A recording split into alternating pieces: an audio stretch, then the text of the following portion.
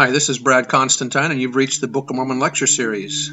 I've been teaching Seminary and Institute for the last 11 years, and this is an attempt to do a deep dive into the Book of Mormon itself.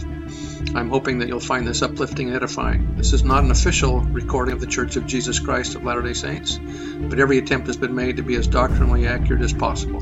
So if you're ready for a deep dive into the Book of Mormon, here we go. Hi, and welcome back to the Book of Mormon podcast. This discussion is going to be on Chapter 6, which is a very short one, so class will be getting out early today. Yay! All right, to begin with, this great assembly that King Benjamin has been preaching to is held at the beginning of a new year. This is the time when the Constitution is confirmed. So this is, like I mentioned before, probably surrounded by the Feast of Tabernacles, Yom Kippur, the New Year, when a king is crowned. And so that's what's happening here. Verse 1, and now King Benjamin thought it was expedient, after having finished speaking to the people, that he should take the names of all those who had entered into a covenant with God to keep his commandments. At the beginning of the speech, it indicated that there was too many people to count them all. But here they take the names of everyone, probably because they've all entered into the covenant, so they're all going to be remembered. Verse 2, and it came to pass that there was not one soul except it were little children, but who had entered into the covenant, and had taken upon them the name of Christ. This was a voluntary covenant. Contracts were always made at the beginning of a new year. This was also a registry which allowed the people to vote. The coronation occurs after the people are registered so that they can properly approve the new king.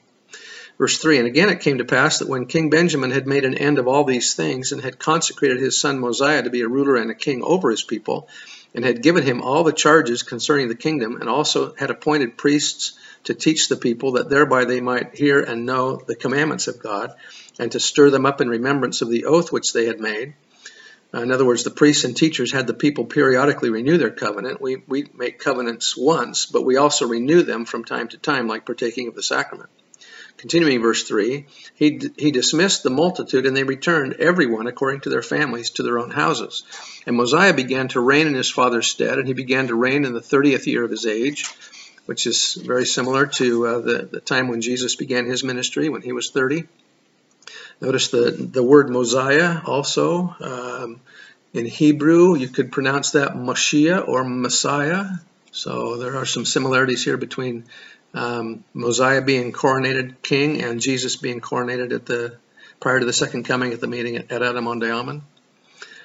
Continuing verse 4, making in the whole about 476 years from the time that Lehi left Jerusalem, and King Benjamin lived 3 years and he died. Elder Maxwell said, we can be sure that King Benjamin endured well and meekly in the remaining 3 years of his life after his great sermon, as he taught us to do.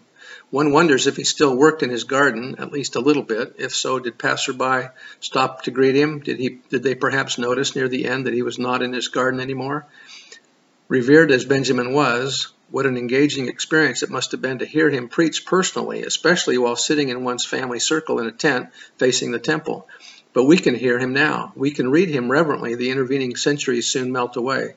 His earnestness emerges, and his personableness almost caresses us, giving King Benjamin such immediacy and high relevancy as his example combines with such powerful words about discipleship.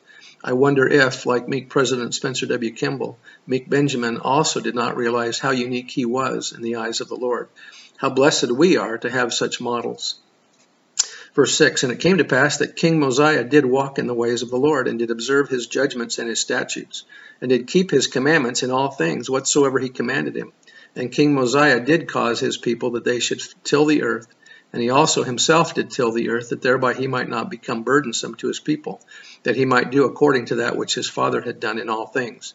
And there was no contention among all his people for the space of 3 years. So I bear testimony to the truthfulness of the gospel, that as we're reading this translated material from the prophet Joseph Smith, that he didn't write it but translated it.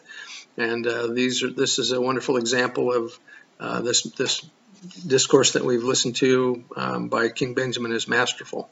I pray that we might that we might apply the teachings that have been given in these last several chapters, and I do that in the name of Jesus Christ. Amen. See you next time.